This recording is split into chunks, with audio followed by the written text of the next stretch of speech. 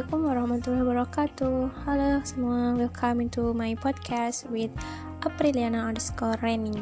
Hari ini kita akan membahas part 3, bab 3 dari Hortikultura, yaitu mengenai perendaman dan pelapisan. Langsung saja ya, untuk mempersingkat waktu, karena ini masih banyak materinya. Oke, mengenai perendaman dan pelapisan. Apa sih perendaman itu? Perendaman merupakan memasukkan bahan ke dalam larutan yang mempunyai konsentrasi yang berbeda untuk mencapai keseimbangan. Nah, perendaman ini memiliki tujuan, teman-teman. Apa aja sih tujuan perendaman itu? Yang pertama yaitu mencegah oksidasi. Jadi dengan adanya perendaman itu dapat mencegah suatu oksidasi pada suatu bahan makanan. Yang kedua yaitu memasukkan bahan tertentu pada jaringan. Jadi mencegah oksidasi dan memasukkan bahan tertentu pada jaringan. Nah, di sini terdapat partial dehydration, di mana partial dehydration itu terdapat dua macam, yaitu yang pertama manisan basah sayur-sayuran dan buah-buahan, dan yang kedua manisan kering sayur-sayuran dan buah-buahan. Pada manisan basah sayur-sayuran dan buah-buahan, proses dasarnya meliputi perendaman sayuran atau buah-buahan dalam larutan gula dengan konsentrasi yang sangat tinggi, yaitu 60-70%. Ini nanti disajikan dalam keadaan basah dengan larutan gula perendam sebagai kuahnya, jadi terdapat kuahnya. Contohnya apa? Yaitu manisan mangga dan jambu biji. Kalau yang kedua yaitu manisan kering sayur-sayuran dan buah-buahan, di mana proses dasarnya yaitu hampir sama dengan manisan basah. Perbedaan mendasarnya pada proses pengeringan setelah proses perendaman dalam larutan gula sampai kadar berapa? Kadar airnya sampai kurang lebih 20%. Jadi perbedaan mendasarnya ya pada proses pengeringan setelah proses perendaman dalam larutan gula sampai kadar air kurang lebih 20%. Terus ada juga terdapat kombinasi teknologi pengawetan bahan pangan, yaitu pengeringan dan penambahan gula dengan kadar yang tinggi. Contohnya apa? Manisan rambutan dan waluh atau sayuran. Perlu dijelaskan nggak nih?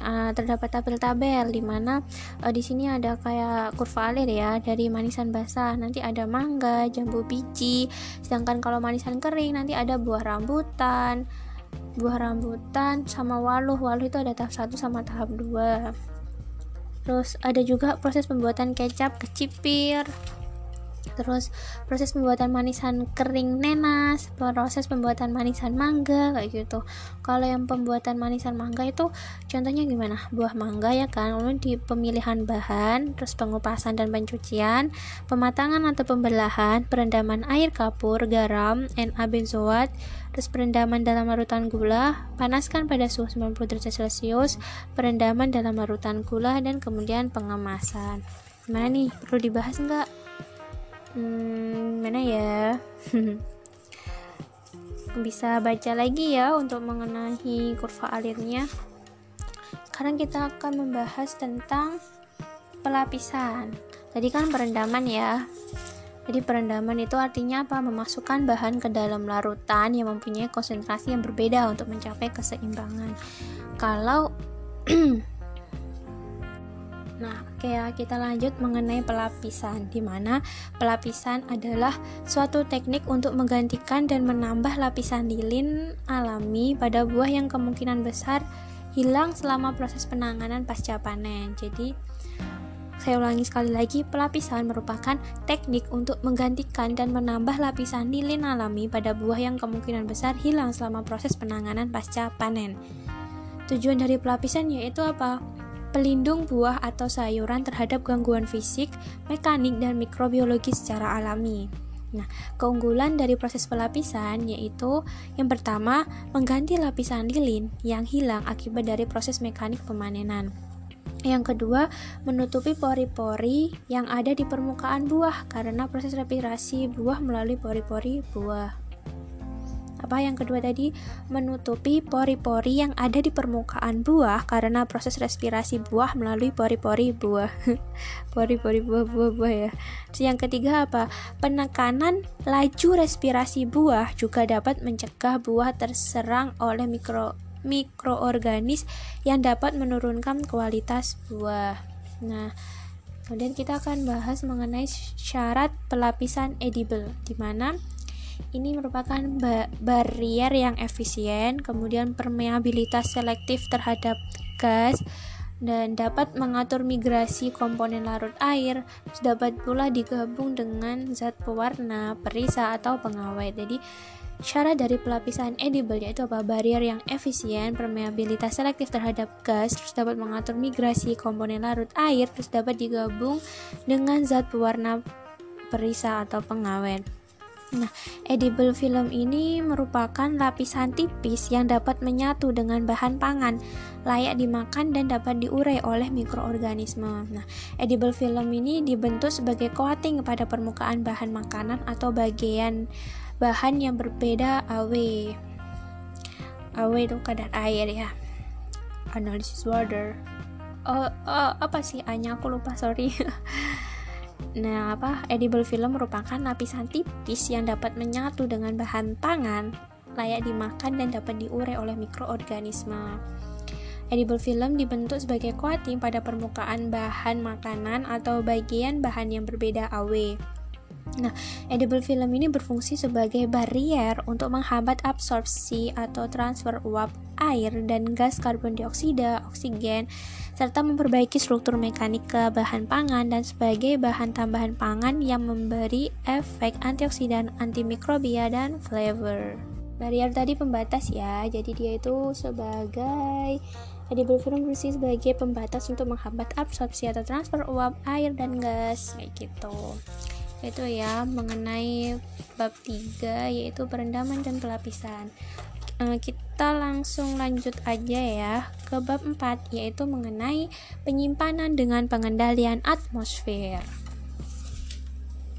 Di bab 4 ini, penyimpanan dengan pengendalian atmosfer merupakan teknik menyimpan buah dan sayur di mana atmosfer dikelilingi produk diatur konsentrasinya. Gimana sih ini?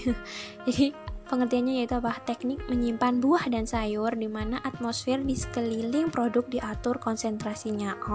Jadi ini merupakan suatu teknik ya untuk menyimpan baik buah maupun sayur yang mana atmosfer di sekeliling produk itu akan diatur konsentrasinya. Kemudian, jenis pengendalian atmosfer ini ada 3. Yang pertama CAS, yang kedua MASH, yang ketiga yaitu HS. di mana CAS merupakan Controlled Atmosphere Storage dan MASH merupakan Modified Atmosphere Storage dan HS merupakan Hyperbaric Storage. Jadi CAS tadi Controlled Atmosphere Storage dan MASH Modified Atmosphere Storage dan HS merupakan Hyperbaric Storage. Di mana penyimpanan pengaturan atmosfer yang pertama yaitu apa? Jadi ini kita bahas satu-satu ya. Penyimpanan pengaturan atmosfer yang pertama ya. Kandungan udaranya normal. Nah, oksigennya 21%. N2 79%. Apa? Nitrita. Soalnya N2. Kalau N kan natrium. Nitrogen. Oh my god, kimiaku sangat buruk. Maaf. O2 nya oksigennya itu 21%, N2 nya 79% dan karbon dioksida CO2 nya 0,03%. Ini penyimpanan pengaturan atmosfer 1. Kemudian dia juga berguna untuk memperpanjang umur simpan produk segar dengan konsentrasi udara simpan dirubah secara pertama menurunkan oksigen, kedua meningkatkan karbon dioksida, dan yang ketiga kombinasi keduanya. Jadi penyimpanan pengaturan atmosfer itu ada kandungan udara normal ya, oksigennya 21%, N2 nya 79%, CO2 nya 0,03%. Nah, untuk memperpanjang umur simpan produk segar, konsentrasi udara simpan dirubah secara menurunkan oksigen, meningkatkan karbon dioksida, dan kombinasi keduanya. Jadi kan menurunkan oksigen dan meningkatkan karbon dioksida, ini digunakan untuk kombinasi keduanya. Sekarang kita akan bahas mengenai pengaruh komposisi udara terhadap kecepatan respirasi.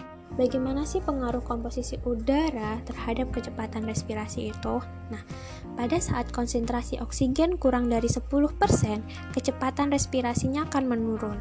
Namun, pada konsentrasi oksigen 2%, respirasi yang berlangsung adalah respirasi anaerob. Jadi saya ulangi sekali lagi, pada saat konsentrasi oksigen kurang dari 10%, kecepatan respirasi akan menurun. Namun, pada konsentrasi oksigen 2%, respirasi yang berlangsung adalah respirasi anaerob. Nah, kemudian kita akan membahas mengenai konsentrasi karbon dioksida. Konsentrasi CO2. Mana sih konsentrasi CO2 itu? Nah, apabila semakin tinggi konsentrasi karbon dioksidanya, maka kecepatan semakin rendah. Nah, pada kadar 20% respirasi anaerob dan kerusakan jaringan. Itu ya. Jadi konsentrasi karbon dioksida ya, apabila semakin tinggi, maka kecepatan semakin rendah. Pada kadar 20% respirasi anaerob dan kerusakan jaringan. Kita akan bahas satu-satu mengenai jenis pengendalian atmosfer yang terdiri dari CHAS, MAS, dan HS.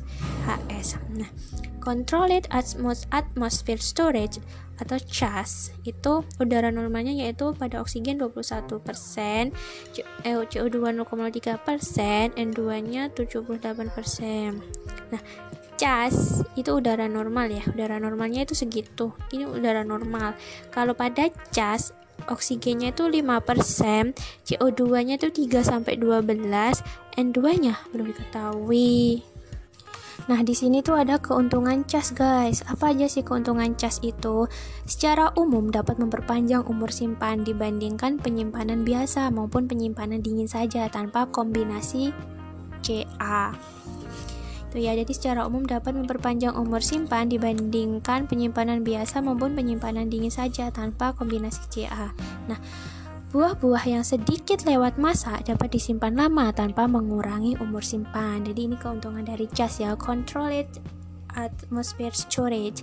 Jadi secara umum dapat memperpanjang umur simpan dibanding penyimpanan biasa maupun penyimpanan dingin saja tanpa kombinasi CA. Terus buah-buah yang sedikit lewat masa dapat disimpan lama tanpa mengurangi umur simpan.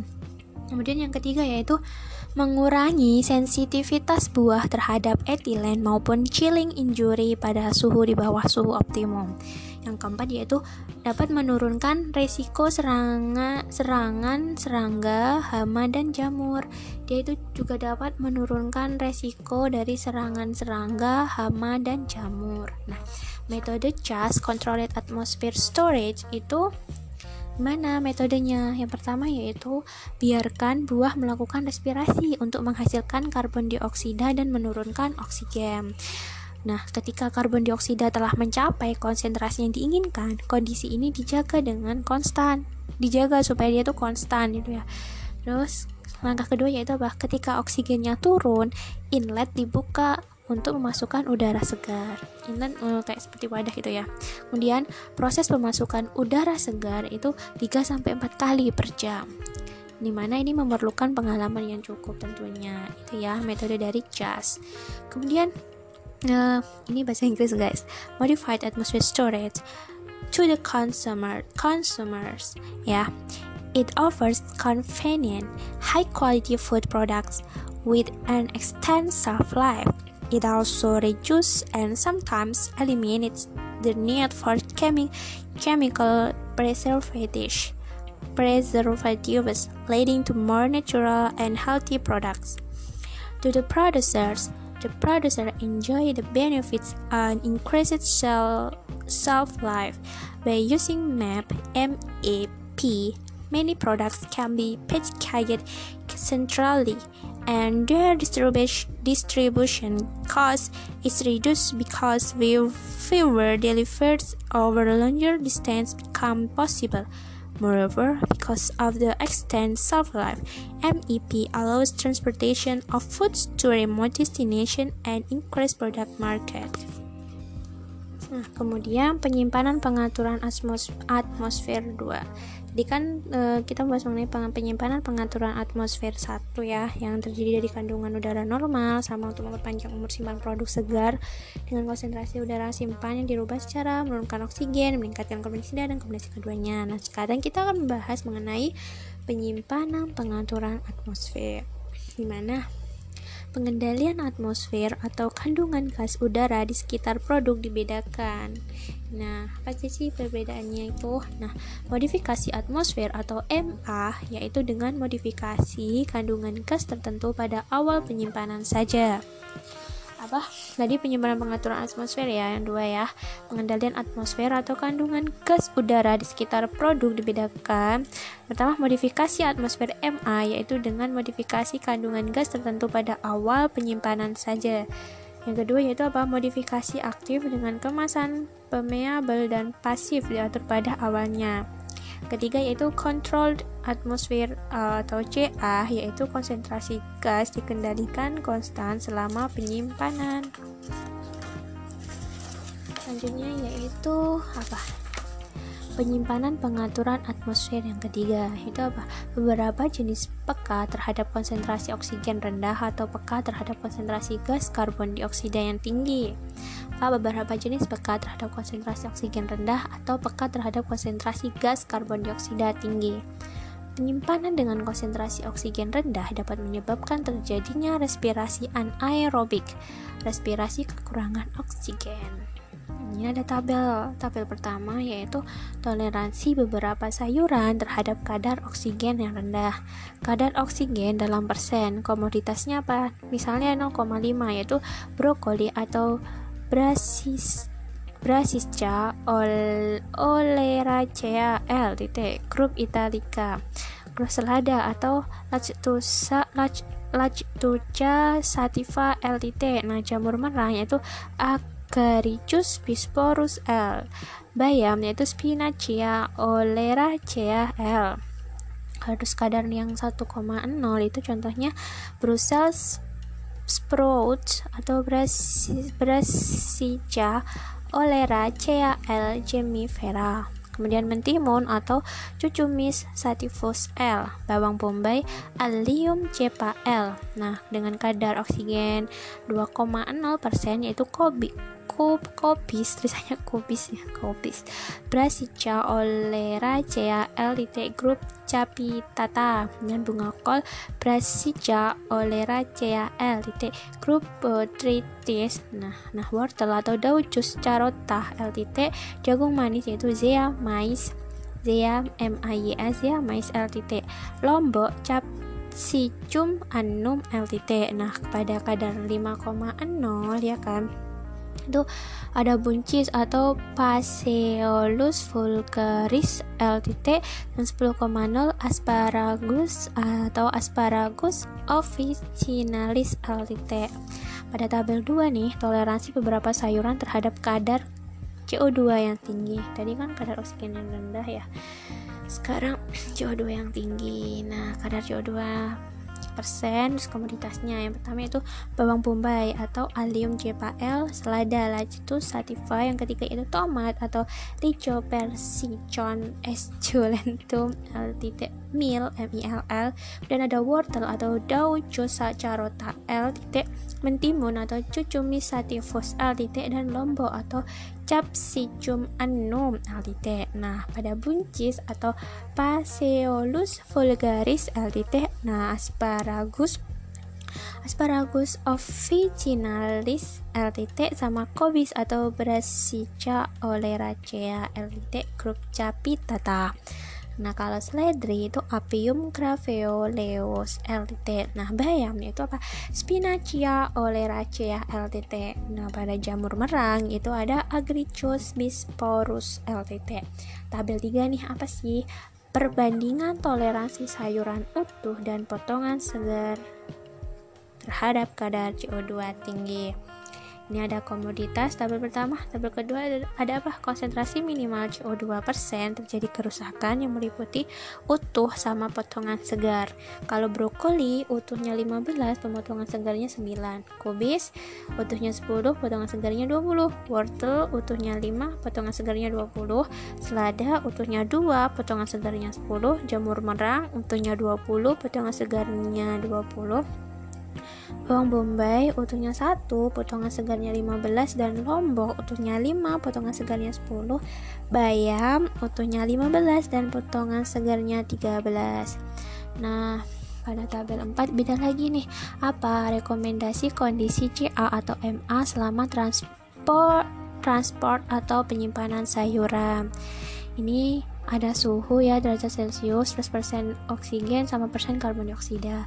Jenisnya apa? Asparagus yaitu 0,5, udara, terus CO2 nya 5-10. Kalau brokoli 0-5, persen oksigennya 1-2, persen CO2 nya yaitu 5-10. Kopi suhunya 0-5, persen oksigennya 3-5, persen CO2 nya 5-7. Jagung manis 0-5, persen oksigennya 2-4, persen CO2 nya 10-20.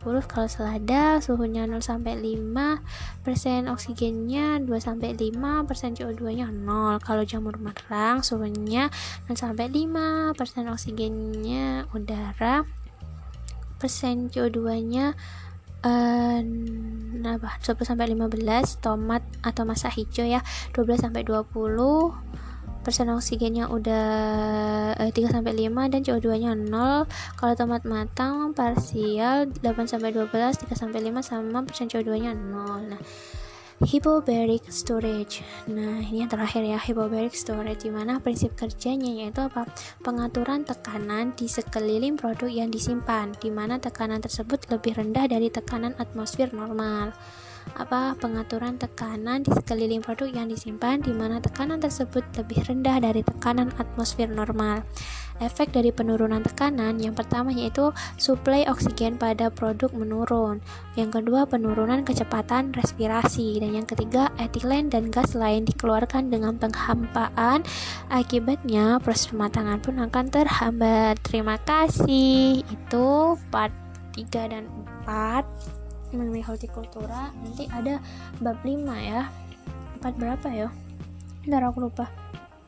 Kemungkinan sih dia part 4. Aku tulis dengan part 4, yaitu tentang bahan tambahan pangan atau BTP. Lumayan banyak sih dia. Terima kasih atas kunjungan kalian untuk mendengarkan podcastku ini. Semoga bermanfaat selalu selama-lamanya, dan kita akan menjadikan pangan lokal Indonesia jaya dan jaya luar biasa. Alhamdulillah. Wassalamualaikum warahmatullahi wabarakatuh.